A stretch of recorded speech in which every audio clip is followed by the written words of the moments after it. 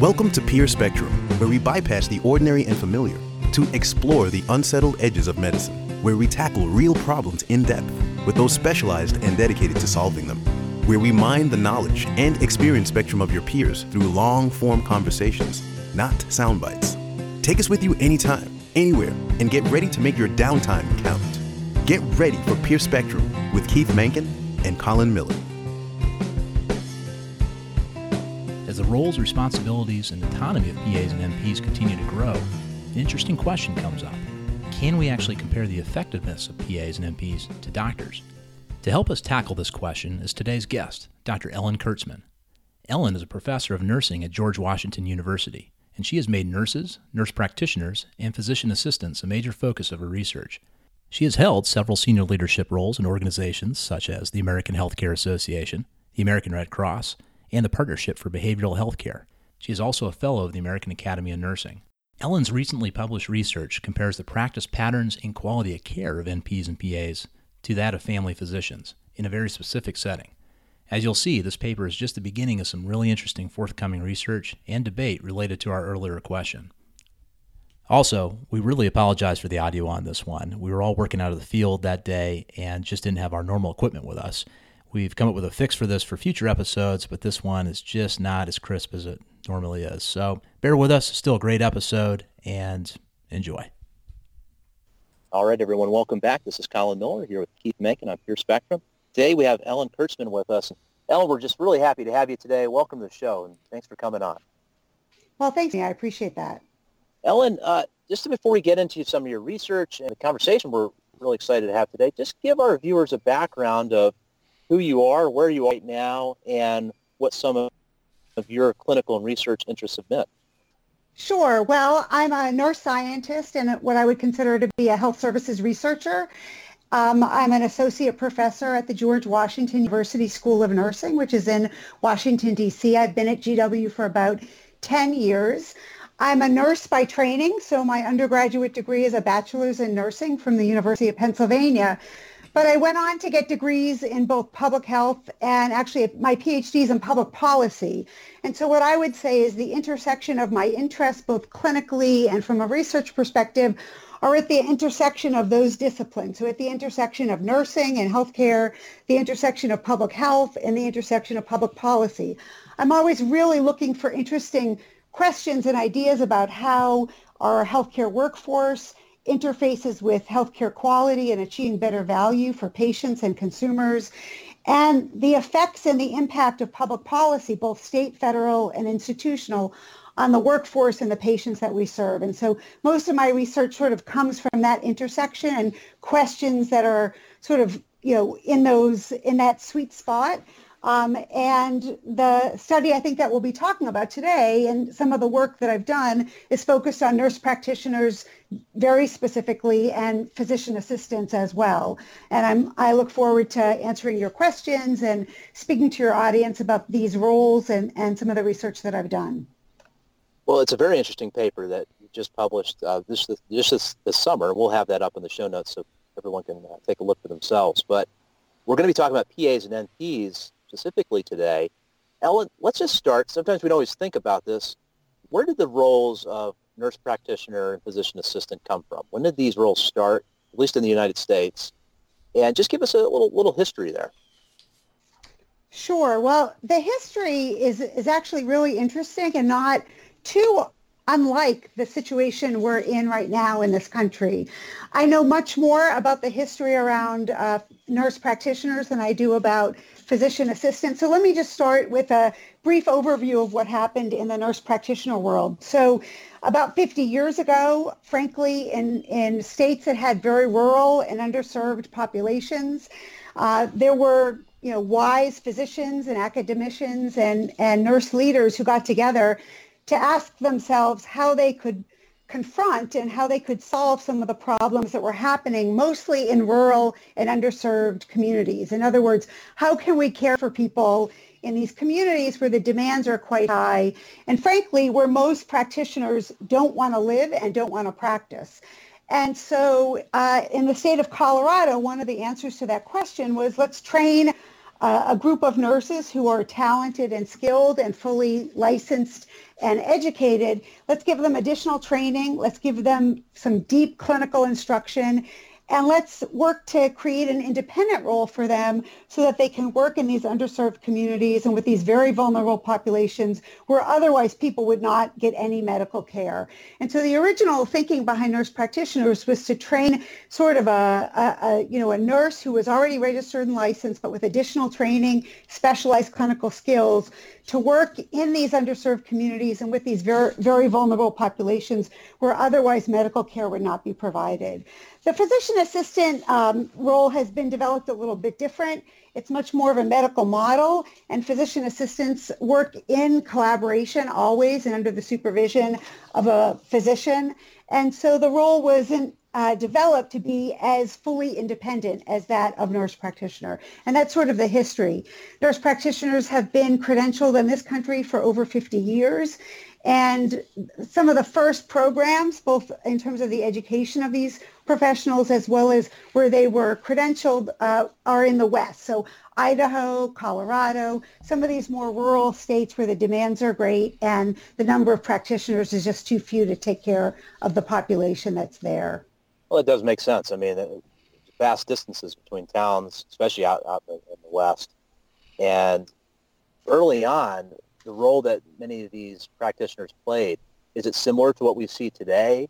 Was there resistance from physicians seeking autonomy and more? What developed, Sure. especially in Colorado? Yeah, so I think there are two issues. One is that in many of the states that were early adopters, the demands were just so extreme that some of the threats, the professional threats that folks might have felt toward and against nurse practitioners, I think eroded just because the demands were so high. And in some of these communities, frankly, physicians, the traditional provider of care, they didn't want to live in these frontier towns. And actually that's what it was called in some of the very early literature. It was called frontier nursing. And so I think in a lot of those communities in some of those states, the resistance might have eroded a little more quickly because the demands were high and there just were not enough practitioners in the geographic regions that were needed and where care was demanded. I think there have been threats all along. I completely understand that. I think anytime there's a profession where there's another professional who's sort of encroaching on some of the same territory, there are feelings and attitudes of threats. And I think across the country and across the last 50 years, we've seen a lot of demonstration of that, both physician lobbies opposing it, nurse practitioner lobbies fighting hard for rights as well as physician assistant rights. And I think in some states there have been some, folks have found common ground, and in other states, legislatures, frankly, have made the decisions for the professionals depending on the will of the state, the population, and some of these geographic areas as well. We're going to talk a lot more about that shortly here, but let's stop for a moment and just think about the patients. Early on, we think there are some patients will come in, see their doctor and say, I want to see the doctor. I don't want to see someone else. And not knowing anything more about the situation, they just think, well, I want someone with doctor in front of their name. Early on, was there any hesitation or resistance from patients, or did they really kind of, gravitate towards this because they had available care where before they didn't? Sure. And here I'm not necessarily speaking from the research that I've done, but there has been a lot of research on the public attitudes toward and about nurse practitioners. And the most recent literature shows a fairly high level of acceptance, that patients actually are quite comfortable seeing nurse practitioners and feel good about the care that's being provided. That said, there are plenty of communities and plenty of Americans that have never met a nurse practitioner, don't know what one is. I mean, we're still talking about a relatively small number of providers in this country. We're talking about maybe 200,000 nurse practitioners in the nation. And so in many communities, especially states that are not as friendly to nurse practitioners, there are patients and consumers who have no experience at all. And I think that is slowly changing, but I think there's always going to be resistance and attitudes, that oppose change. That's just sort of the nature of the human, experience. Although it's also the nature of human experience to get used to things. And I think one of the questions is, do you think that the medical aspect, that the MDs are getting more used to nurse practitioners? When you were researching your paper or talking to people, or you mentioned offline that you talked to younger providers, are they more accepting of nurse practitioners and PAs to some degree now than they used to be? Or is there still this us against them mentality? Yeah, I think and again, this is just anecdote, and this is my personal opinion from interacting with professionals and other, and colleagues in both disciplines and in both fields.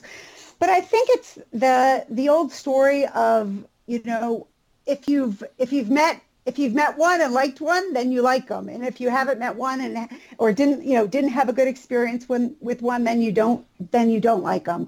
I also think that the professional lobby has to take a firm position, and in any field, So I think the physician lobby assumes a position, and that doesn't necessarily mean that all the physicians in that state or for that specialty feel exactly the same way. There are plenty of physicians in specialty areas and in states where there's been traditional resistance against nurse practitioners. And if you speak to them personally and individually, they'll say, I've had great experience with nurse practitioners working with and for me, and support the idea. But the professional lobby may take a different position for very good reasons. And so I understand the tension. I think that where my research is helpful is looking just very quantitatively and objectively at, to be able to compare practitioners, sort of practitioner to practitioner, on a set of outcomes that should be important to patients. And so that's where my research may be helpful in helping the dialogue and the conversation. Right. And you have to agree that that the extenders, that nurse practitioners are here to stay. There's not going to be a situation. If anything, nowadays they're even more important, and we're going to be seeing more nurse practitioners getting more roles and more PAs getting more independent roles.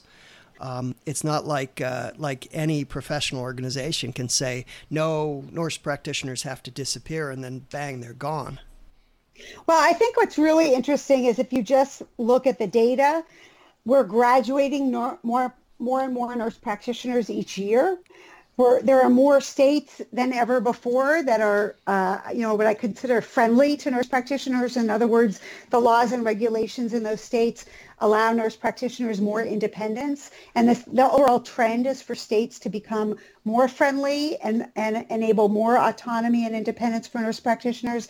And I think, frankly, the demand is going to continue, especially under the Affordable Care Act. The demand for primary care has just grown dramatically. And so if you just sort of look at the equation, I think that the typical provider out there or patient out there has to assume that we're going to continue to develop unique roles and new and novel roles for people to fit into the healthcare system and provide care in ways we've never imagined, whether that's a nurse practitioner or physician assistant or a new role we haven't even envisioned today. I think that's where it's going to go. Sure.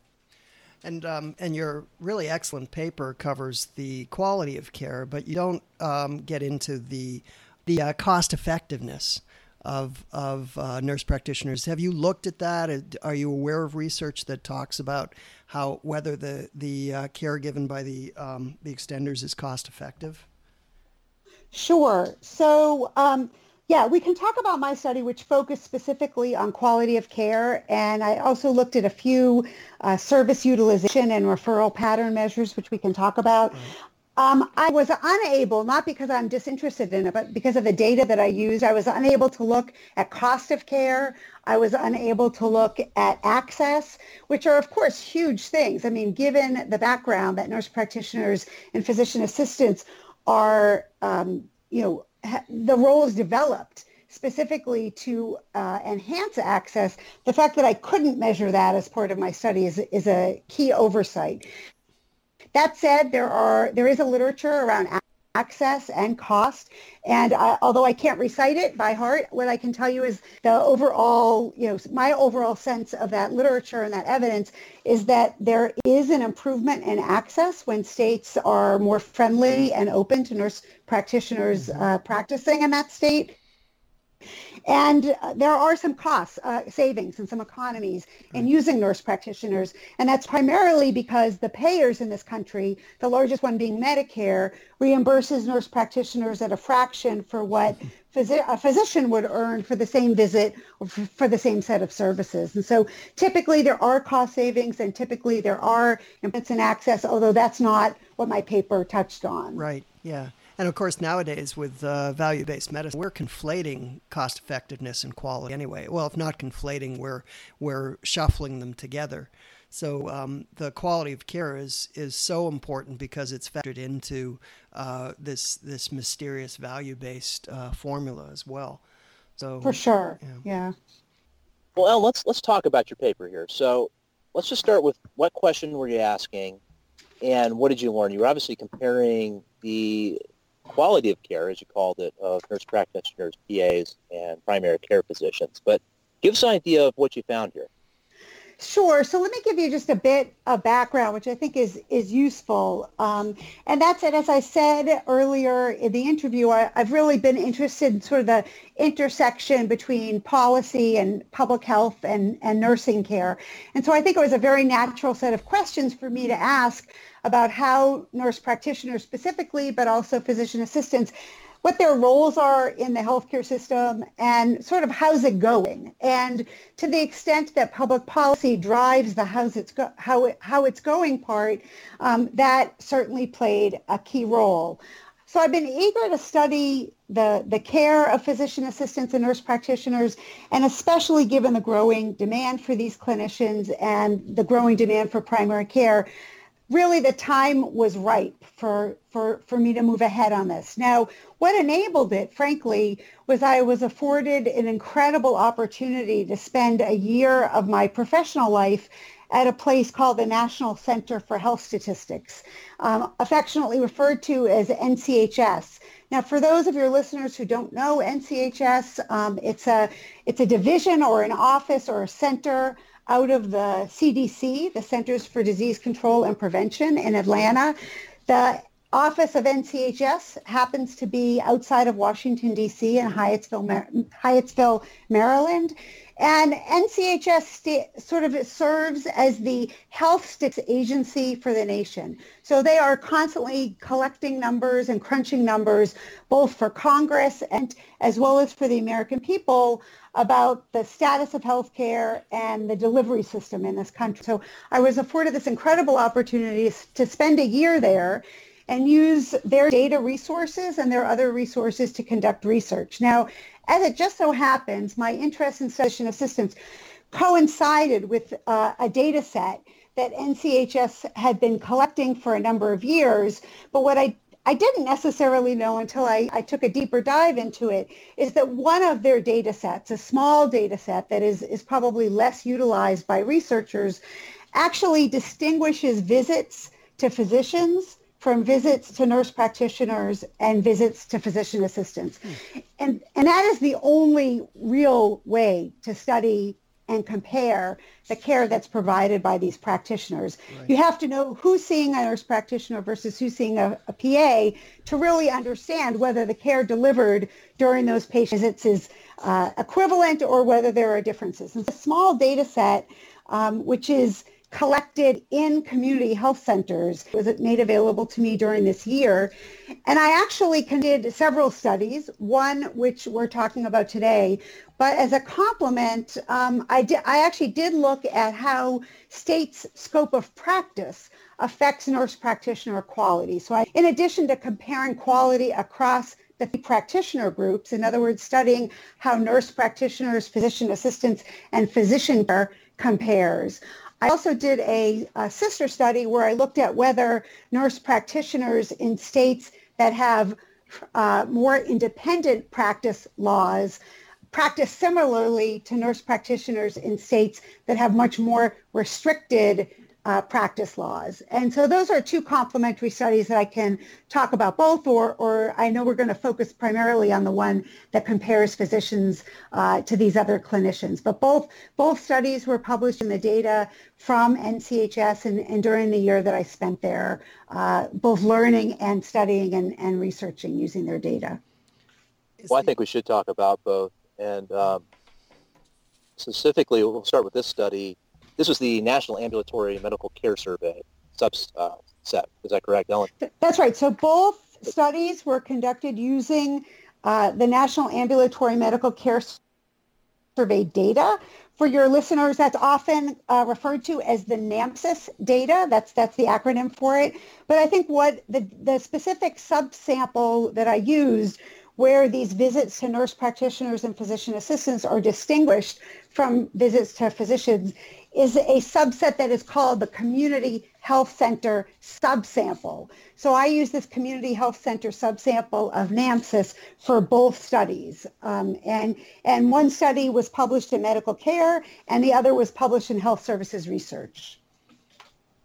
So tell us about this data. I mean, how is it collected? And you had some questions to ask of the data in order to do your study. Sure. This is a really debatable topic with a lot of people. How do you measure quality of care? How do you measure the delivery of care? And we could go spend hours on that topic, but you had to pick something. So tell us what you picked, and what did you learn from that subset of data that you found at the NCHS? Sure. So there were a couple of conditions, or I guess there were several criteria that were needed of the data in order for me to use it for this purpose. So the first requirement or criterion was that the data had to distinguish visits to nurse practitioners from physician assistants from physicians. And so if I could check off that box, then I had to ask another question, which was, could I look at measures of quality, or could I distinguish or derive measures of quality from the data that were available from the sample? And in this case, I was able to check off both boxes. In other words, these data that are collected in the community health centers, they do distinguish visits to physicians from those to NPs and PAs.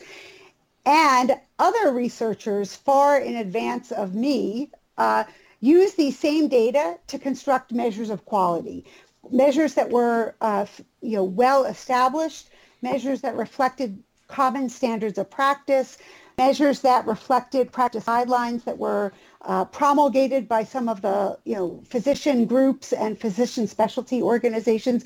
And so the measures that I used in both of these studies were not measures that I sort of came up with on my own. I didn't construct them on the back of a notebook. These come from well-established studies that other people before me have conducted, and they come from standards of practice that are well agreed on and based on consensus standards.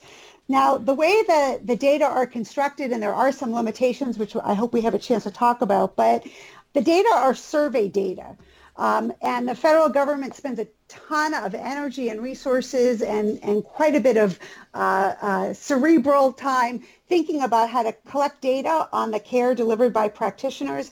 In this case, what happens is a random sample of community health centers is identified. That random sample is identified from the list of all community health centers in this country, and there are about 1,400 right now. So a random sample of about 100 community health centers is selected, and then agents of the federal government literally go out to those community health centers. They set up appointments, and they go out to those community health centers, and they collect some information about the community health center. And one of the pieces of information they collect is a roster, literally a list of all the practitioners who work and are employed by that community health center. Those practitioners can be nurse practitioners, they can be physician assistants, they can be physicians, and they can be nurse midwives as well. And so across those four categories, the community health center provides the agent of the government this list of all the practitioners, and the agent uses a formula to select a random sample of practitioners in that community health center. The random sample is a sample of 3. So it can be 3 physicians by luck of the draw. It can be 3 nurse practitioners by luck of the draw. It can be 3 physician assistants by luck of the draw, or some combination thereof. And then for each of those practitioners, there's a fair amount of data collected on the practitioner, like demographic information, as well as the nature of their practice and how big their practice is. And then ultimately, approximately 30 visits are randomly sampled during a random week of practice that the practitioner practices. And those approximately 30 visits, lots of information is collected on each of those visits. Information about the patient, for example, their demographic, who their payer source is, what their age is, what their race and ethnicity are. But in addition, there's a number of variables, literally dozens, that are collected about the services that are rendered during that visit, the diagnosis, and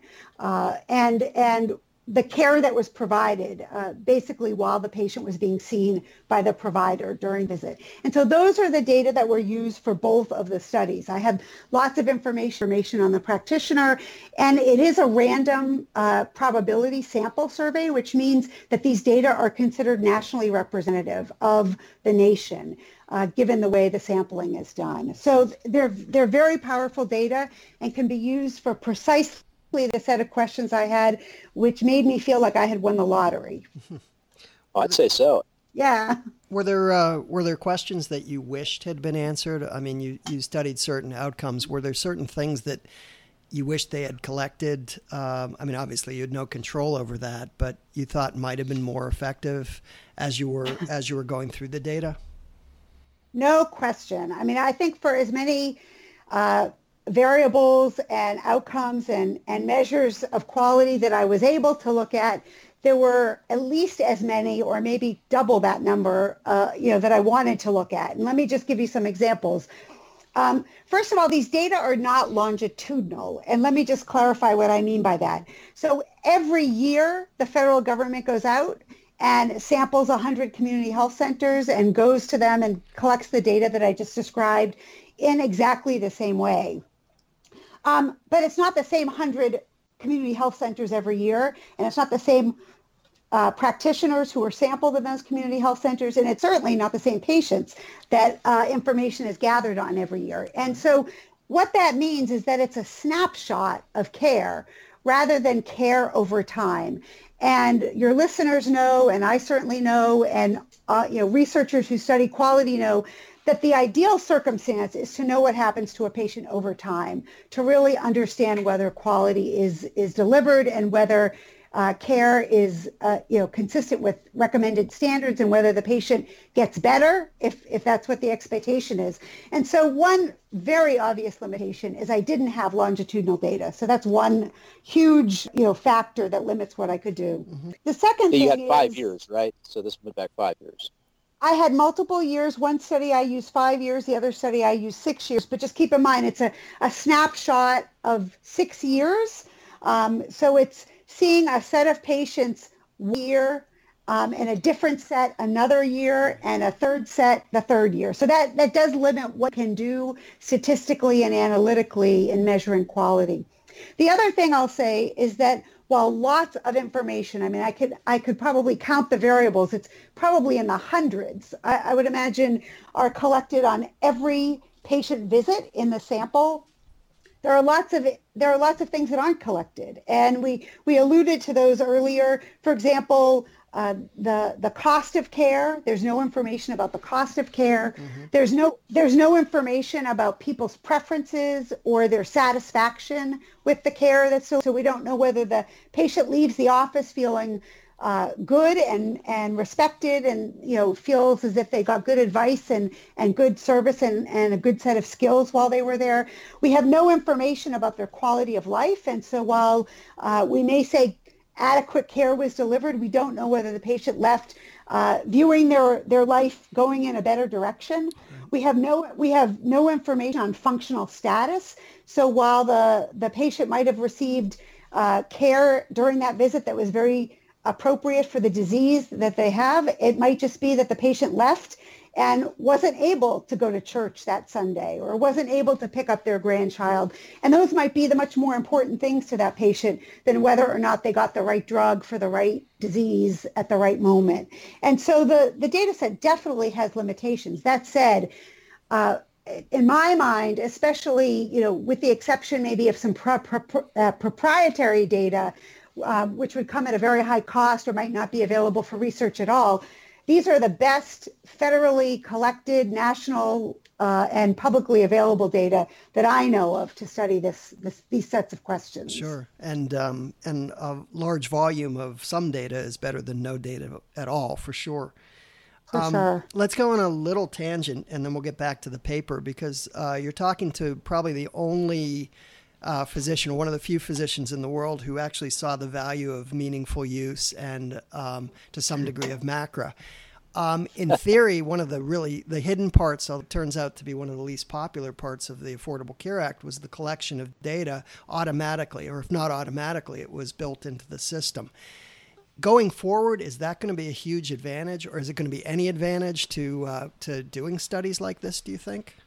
So it is a huge advantage going forward. Those are exactly the kind of data that are needed to do a better job and a more adequate job than I was able to do. I should also mention that I'm not an expert on this, but the federal government, this arm of the federal government that collects these data, the National Center for Health Statistics, has gone to an electronic format for collecting some of these data. Okay. Yeah. And they now interface with some of the electronic health records that are collected in offices. And so I think, if not already, and I'm not an expert on where things went after 2011 when I used my data, but there have been huge advances in exactly what you're describing, even with the data that I used just several years ahead of the data that I had available to me at the time. Great. And one of the advantages of MACRA, and we'll discuss this a little bit, I hope towards the end, is you get to choose, the doctors, at least for now, are getting to choose what data they're collecting. So if we need to do more of a preference satisfaction data or quality of life data, there must be some way to bring that in. And what I hope is it will get a chance to talk about what some of that data would look like and how we can collect that. But okay, tangent done. Let's get back on track. Actually, you know what? We're still on that tangent. I got to ask one more question. I was going to save this more towards the end. But when you're talking about, basically this is a national clearinghouse for data as far as it relates to medicine in our country. I'm thinking, I just watched a documentary recently about the Hubble Space Telescope. And every year, scientists apply for time on the telescope. And if they get it, they get the point. And Keith had asked earlier about what kinds of questions are asked, say, in these surveys. I mean, this in every way, this is very much like the telescope. It's a resource that can be pointed in any number of different directions. So, Ellen, who actually makes the decisions about, whether we should look at PAs versus NPs versus MDs? I mean, there's just so many different directions we go with it. I mean, do you have influence on this as a researcher? I mean, who actually makes these decisions on what to actually point our questions at? Sure. So as I mentioned, the National Center for Health Statistics is a federal statistics agency. So to be honest, the American public has a decision about the data that are collected. Now, in theory, that's how it works because as taxpayers, we all have influence over how our taxpayer dollars are used. And given the right voice and given it directed in the right way, I think there's every opportunity to shape over time what data are collected by agencies like NCHS and some of its sister agencies in some of the other fields. For example, there is a labor statistical agency that collects data on the labor force in this country. And so each of those agencies, I think, can be very influenced by the public, by providers, by researchers who are taxpayers and who have influence in the same way we have influence on any of the policies and actions of the federal government. That said, this survey has been collected, the initial sample anyway, has been collected for over 30 years. Some of the earliest collection efforts on the part of this agency in physician offices were done in the 1970s. And so to some extent, the federal government also doesn't want to cycle in and cycle out data so frequently that there's no continuity over time. Right. So some of the variables that are collected here are collected because they've always been collected, and it makes good sense to have trends over time, for example, on demographics and of both the patients and the practitioners who are delivering care.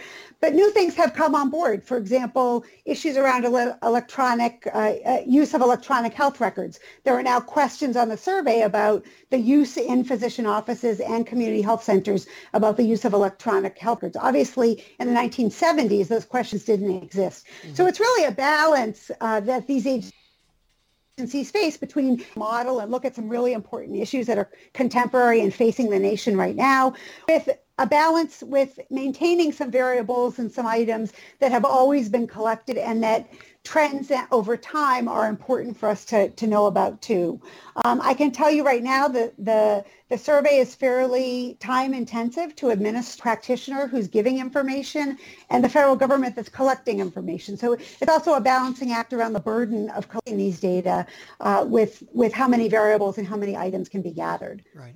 That's a lot. That's a long answer to your question. Sorry. No, that makes sense. I was just curious, and we're off on the tangent long enough, so we'll get back on track to your paper. Sure. But let's talk about what you learned. I mean, when you were comparing different providers, what did you discover? Sure. So, for those in your audience who sort of want the punchline or the Cliff Notes version, spoiler alert. Spoiler alert, understanding that they might not want to read 10 pages of research, language in a medical journal or a health services research journal. The punchline is sort of something like this, that across the outcomes I studied, which are limited in all the ways we just described, and in the setting in which the study was situated, which is community health center, which certainly is not generalizable outside of community health centers, it appears as if physician capable to care that's provided by nurse practitioners and physician assistants. In other words, on each of the 9 outcomes that I looked at, there are some nuances which we can get into, but for the most part, I would categorize care as being wholly equivalent. So patients are getting the same types of services. Patients who need certain treatments and care are getting those same treatments and care in the same quantity and the same frequency. And care is largely similar across these 3 practitioner types in community health centers using the data that I had available over the years that I had available to do the research. So that's sort of the punchline. Great. Yeah. And that is a big deal. I mean, that's why we asked you to come on today, because we often think of, well, maybe we don't think of it this way, but maybe patients do, that PAs and NPs are there to assist physicians, like a nurse or CRNA or someone else. But in this case, you found that there's an equivalence of care being delivered.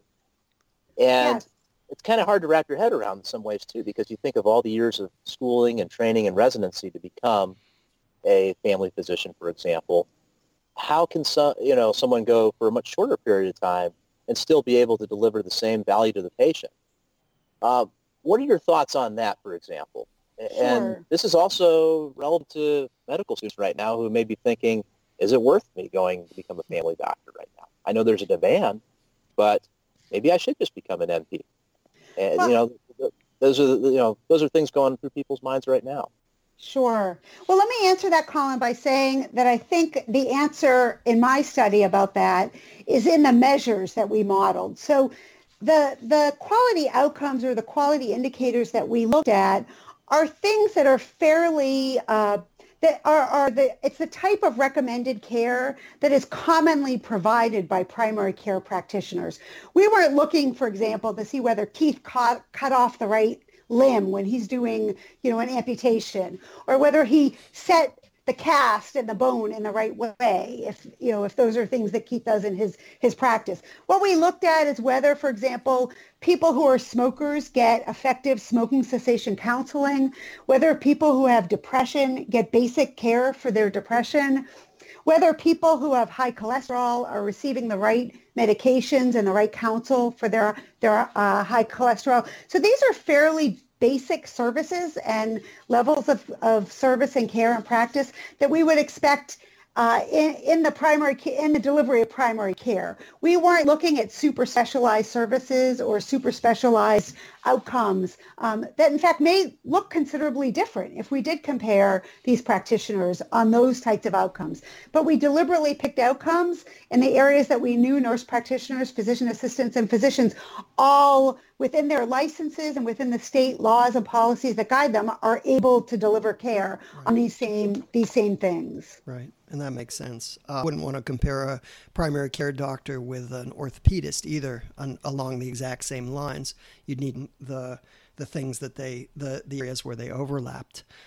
Now, there were two indicators that the nurse practitioner actually were statistically significant in. And in fact, one of them, the PAs as well, compared to the MDs. Can you comment on those? And I'm leading up to another question. Spoiler alert, they're both educational initiatives. And I think that that's an important point. So could you tell us about those two indicators or those two outcomes, and also what you took home from that as a message? Sure. So for those of you who want to read all 8 pages of the research text, what you'll learn is that on 2 outcomes or 2 measures that I looked at, it looks as though nurse practitioners and physician assistants are actually delivering more of this or delivering at a higher level of both of these outcomes. And one happens to be whether or not smokers get counseling on smoking cessation. So in other words, whether a patient who is a smoker either is advised to stop smoking and given counsel around that, or whether they are prescribed some kind of nicotine replacement therapy, as well as just a general indicator that we looked at as to whether or not health education and or counseling services were provided during the visit. And so what my data and what my research suggests are that on smoking cessation counseling, nurse practitioners seem to provide smoking cessation counseling at the probability that you're going to get smoking cessation counseling if you're a smoker and you see a nurse practitioner in this case.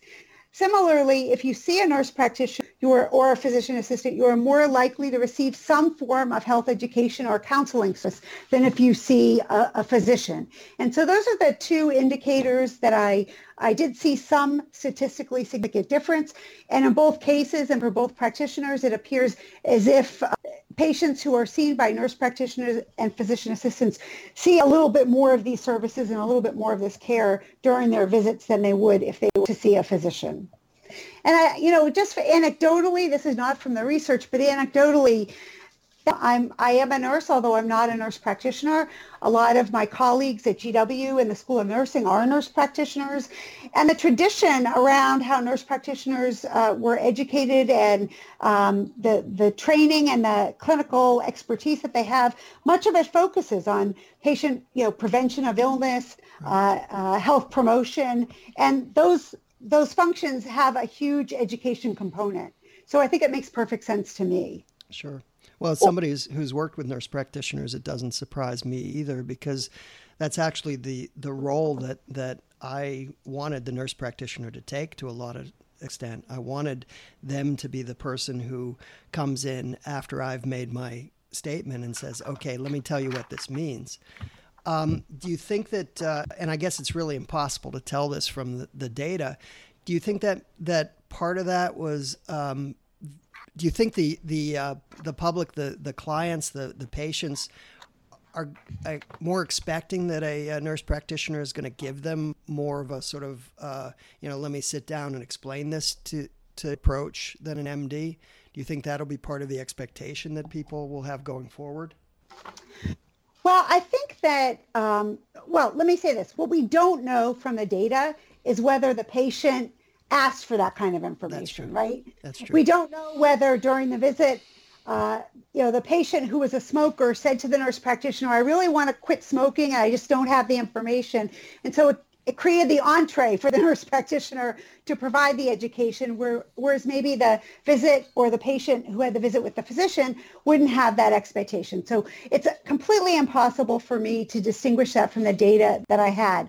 What I can tell you is that as a researcher, I use lots of tools to try to control for differences in those kinds of things. And so there are lots of things I try to control for to sort of diminish those kinds of differences or to tease those out of the research question so that I was comparing apples to the apples. So to the extent, for example, that I tried to control for the complexity of the patient, I control for that. To the extent that I control for the age of the patient, I control for that. To the extent that I could control for whether the patient had been seen really frequently over the last of the past year, I tried to control for that. And some of that is the limitation of the data, and some of that there are things I certainly wanted to control for or to mitigate, but I was comparing apples to apples even more carefully. And to some extent, that's a function of the data availability. Sure. Well, as with all really, really good studies, it raises questions as well as answers them. And so my question to you is, where do we go from here after this study? What's the follow we start looking at next? And also, where from here? Are you going to continue to work in this on this line of research? And are you going to try to take this to another level, try to get more into the quality or into of life type aspects if you can? Sure. Well, I think I think where this study is situated is really a part of it's a growing body of evidence. I sort of think of it as a library that has new volumes on the shelf every year about how the full variety of practitioners in this country serving the public interest and how they're doing in terms of the quality that we expect and the cost and access that we deserve as patients. And so I would say this is one volume or maybe one paper in a huge library that's developing and that I hope doesn't stop developing. And so I see it in that context. I think the study is rigorous despite some of the things that we're faced with in the data. But I don't see it as, the final answer in any way. I think it's going to add, sort of another nuance, another set of conversations to a much bigger set of questions, and one that will probably be asked for decades long after I finish my career. So that's sort of how I see it. I would hate for a policymaker, for example, to take this one study and make any final decision about what that state, for example, should do with respect to nurse practitioner assistants. I do think it adds to an overall body of evidence that suggests that the care provided by nurse practitioners and physician assistants meets our quality standards. Those quality standards are in this country.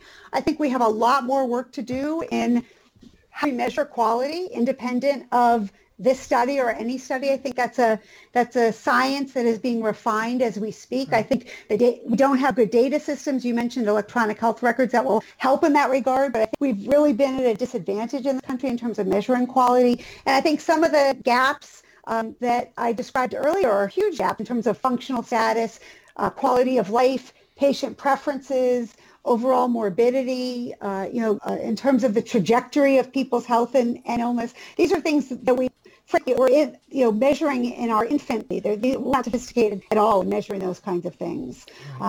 So in terms of where my own program of research is going, this is one area that I absolutely to continue to study. I'm actually working right now on a study that is just focused on physicians, actually, looking to see whether there are trade-offs made between the quality of care that's provided by physicians and the quantity of care that physicians can provide, whether or not they see more patients, quality, whether they see fewer patients, and ensure that everything that's done for that patient or that visit from soup to nuts is accomplished. So my research is not specific to nurse practitioners or physician assistants. My questions are really about quality, value, and how the workforce and the public policy system in this country sort of interact. So some of my questions are about these practitioners, but not all of them, for sure. Right, sure. And that's going to be a big tin of worms. We'll have to have you back on to find out what you find out about quantity versus quality. I'll be happy to do that too. I have expectations, but I won't bias you in any way. I'll be fascinated to hear what those might turn out to be. So. Well, Ellen, one other thing I was thinking about, we were talking about education and counseling of patients, and this takes time, right? And Absolutely. Yep. not everybody has time. Did you find at all, and this may not have been within the scope of this research, but did you find that nurse practitioners and PAs are able to spend more time with patients? Well, we actually, so the survey set that I use does have a variable where they indicate the number of minutes that are spent with the practitioner. And when I looked at that particular variable, there is not a lot of variability between physicians, nurse practitioners, and physician assistants. And I'm not sure whether that's a function of our payer environment. In other words, that many managed care companies sort of demand a certain level of productivity, and so patients are scheduled every 15 minutes, and that's just how it's going to be. But overall, the average was, I'm not remembering off the top of my head, but it was about 18 minutes per visit. And that there was very little variation, and what variation there was not significant across practitioners. So I don't think this is an issue in this particular data set anyway, of spending longer with patients. I think it's a function of perhaps how folks are educated in their orientation around what care looks like. I think exactly. Yeah. That kind of surprises me about the minutes, but you're right. It might be built into the system rather than a personal choice. I think it'd be really fascinating to do. Oh, go ahead. What I was going to say is, again, remember the setting. This is community health centers where sometimes you're, as a provider or a practitioner, Keith, your control over how long you spend with the patient might not be, fully your own. Right. Whereas in maybe a physician office or a private practice, you have much more control over how long you're going to spend with your patients. And so the study that I mentioned where I'm looking at this trade-off actually will be conducted in physician offices with physicians rather than this study, which was set in community health centers, where I think there's a lot less control over visit length. Exactly true. Although there is external pressure. And one of our lessons in this again and again is to not let the external pressure change how you treat the patient. I think it would be interesting to do a survey practitioner to practitioners about what percentage of the time they devote in a visit of a given length to specific things, like the education versus the diagnosis versus the physical exam, and just to see if there is a different approach. If the MDs come in thinking, okay, I have to spend this much time listening to the heart, but that means I'll only spend this much time educating. And if the nurse practitioners and the PAs have a different idea about how to approach things. I just think that would be a curious thing, if not something that would generate real study. And I'm not sure how you could do that, but it would be fascinating to look into that. Well, the data are definitely imperfect. I do some of my work with a labor economist. The paper we're talking about today was through a collaboration with a labor economist, for example. And he's often frustrated because even this variable that looks at how long you spend with a patient, which is amazing to have that data, right? And data sets, you don't even have that. But this data set does tell you how long the patient spends with the practitioner. But what you don't see is how long is the practitioner spending in professional education? How long is that practitioner looking at charts before the patient comes in? How long is that practitioner making phone calls to specialists the evening before for an understanding of whether the patient needs to be referred? That all is part of the productivity function, if you will. Exactly. And it's not even close to being the patient. So even in the best circumstance, when we know how long somebody's spending with the practitioner or the practitioner with the patient, we don't know anything about what was done outside that visit in preparation or in follow-up. And we certainly don't know what's done during, the details of those 18 minutes. I think we'd have to microchip you and follow you in some very careful way to know how you were spending your time. And that's certainly beyond our technology right now. But for the future, I think it's possible. When those artificial intelligence doctors start coming off the assembly lines, maybe they'll be able to track themselves. I mean, they already have an anesthesia machine that can do that. So that's right. It is really interesting. There is a study that a group of my colleagues did, not from GW, but nurse colleagues, who actually put GPS trackers on nurses. These are nurses in hospitals, on hospital units, medical and surgical units, to find out where they were physically spending their time. Right. And one of the things they looked at is whether they were spending time in patient rooms, which of course would suggest at least some interaction with a patient and some delivery at the bedside. And you'd be surprised, again, this is sort of off topic, but you'd be surprised how much of their time was spent, fetching wheelchairs and getting out of the med cart and briefing their colleagues during rounds or during handoffs. And unfortunately, just a fraction of the time that they actually spent working was spent in the patient's room, which definitely is symptomatic of the healthcare system we currently have created. And they knew they had the GPSs on them too. They knew they were being watched, so that had to have some sort of effect on them. But sure, you would think that might have an effect, but I think the point of that is there are technologies that we can employ that will give us certainly some data. The data are imperfect, even as carefully as a GPS might track you, or as somebody who has a stopwatch clocking how long you're spending with a patient. The black box is really what's happening in that room, 18 minutes. And unfortunately, our data systems just aren't sensitive enough yet to figure out what's being done. And it's also the effectiveness. My father was a surgeon. He would see 100 patients a day. And he would just second interactions with the patients, and they'd come out and say, my doctor loves me and I've never seen anybody so involved, and yet he only spent 30 seconds. So, whereas I've known people, and Colin has as well, that could spend an hour with a patient and the patient still wouldn't think they'd got any attention. Just because we have the time doesn't mean we know what's going on during the time.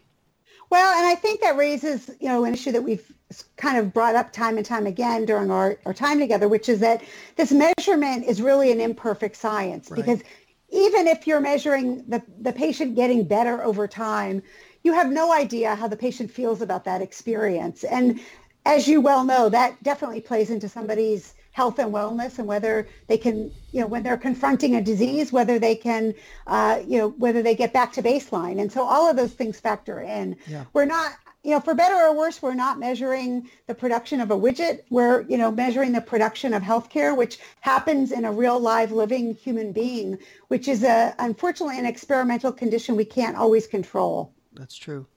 Yeah. Well, let me go back, and I know we're running long on time. Let me go back to a question I'd asked before about these questions. I mean, some of these quality indicators are just sort of checking a box, and that's the things that was frustrating about the meaningful use. What questions, and we have some control now over what questions we'll be asking. What questions should we be asking? What data should we be collecting that will really tell us what our quality of care is? There's probably not a simple answer, but I really respect your opinions on these. So before I entered an academic field, I spent almost 10 years at an organization in Washington, D.C., that's referred to as the National Quality Forum, or NQF. Yeah. And NQF is sort of a quasi-government nonprofit group that brings people together to ask that very question, sort of what measures are the most adequate measures for measuring healthcare quality in this country, and what purpose should those measures serve? And what I'll say is, I worked there for 10 years. It was perhaps another PhD or master's degree in the field of quality measurement. I don't work there any longer, and I know the field has evolved considerably since I was there. But what I'll say is that there is, just as there is a sort of a health tension in what we measure and the data that we collect and the variables on the surface, there's a really healthy tension around what the best measures for quality are. Right. And I'll just let me give you one example. So, I think on the patient side of things, and we've all probably been at one time or another, or have family members who have, the ultimate question is, did I get better? Did I survive? Is my health better today than it was yesterday before I saw the physician or before I saw the nurse practitioner? And beyond that question being a complicated question to answer, you as the practitioner don't learn anything about the care you deliver if the question is, do I get better or do I not get better? You need to know, right? the frequency in which I give the right drug at the right time to the right person. Right. You need to know whether for that really complex case of cancer or hepatitis or some other, illness, whether or not prescribed the right medication and whether the standard of practice was maintained. Mm-hmm. And so those are two very different types of measurement. Right. And what I'll say is for practitioners and clinicians, they need to know they're doing the right thing at the right time. And for patients and clinicians, they need to know that the outcomes, the ultimate sort of life story of the patient is one that is regarded as best care. Mm-hmm. And so I think there's a healthy tension for good reasons, and we need all sorts of measures that measure both quality of care, quality of life, mortality, morbidity, survival, cost, efficiency, productivity. I mean, the list goes on and on. Right. And so it keeps researchers like me in business. And frankly, it keeps people who develop measures and who create our measurement systems very busy, right, because there's a lot of work to be done and it's not a perfect science at all. Well, Ellen, we're really getting close on the time here. You've been really generous with your time. We appreciate it. I think maybe just to close things out here, give us an idea. I mean, I think at least the three of us here are in agreement that having more NPs and PAs out there is a good thing. It's a good thing for patients. It's a good thing for doctors, too. What are some things that may be holding that back right now? It could be the availability of training programs, could be legislative issues, and, of course, reimbursement. I mean, you mentioned they only get reimbursed a fraction of what a doctor gets paid. What are some things that are holding this back right now? So I would say the overall trend in this country and at the state level is to pave the way for non-physician clinicians of all types.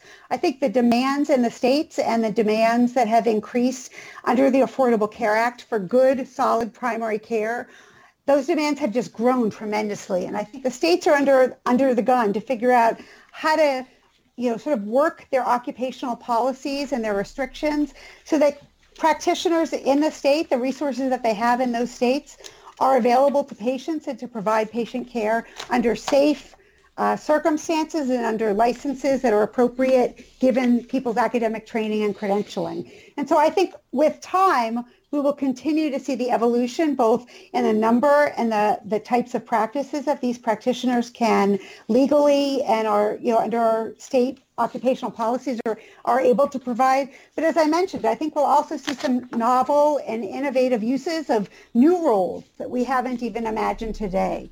Some of the challenges and some of the barriers to more rapid transformation include definitely state policies that sometimes don't change quite as fast as the population and as the public would like.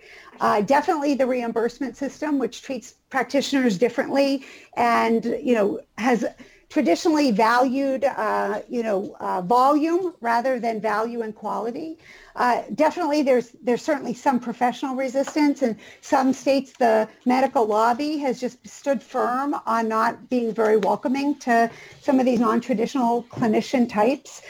And frankly, in some states, the demand hasn't been as great either. There are some states where, for example, states that did not expand Medicaid under the Affordable Care Act, the demand for primary care has sort of been steady, and that doesn't mean the demands have been met, but they haven't increased as dramatically in some states that have expanded Medicaid and have a huge influx of folks who are now insured who feel like they have the resources to go see physicians and nurse practitioners. So those are some of the barriers, not all of the barriers, but probably some of the most pressing barriers. Well, certainly the way to approach those are with collection and evaluation of the data, like this very, very important and very great paper that you've produced. So congratulations on that, and thank you so much for spending time talking about it and talking about your process and your work.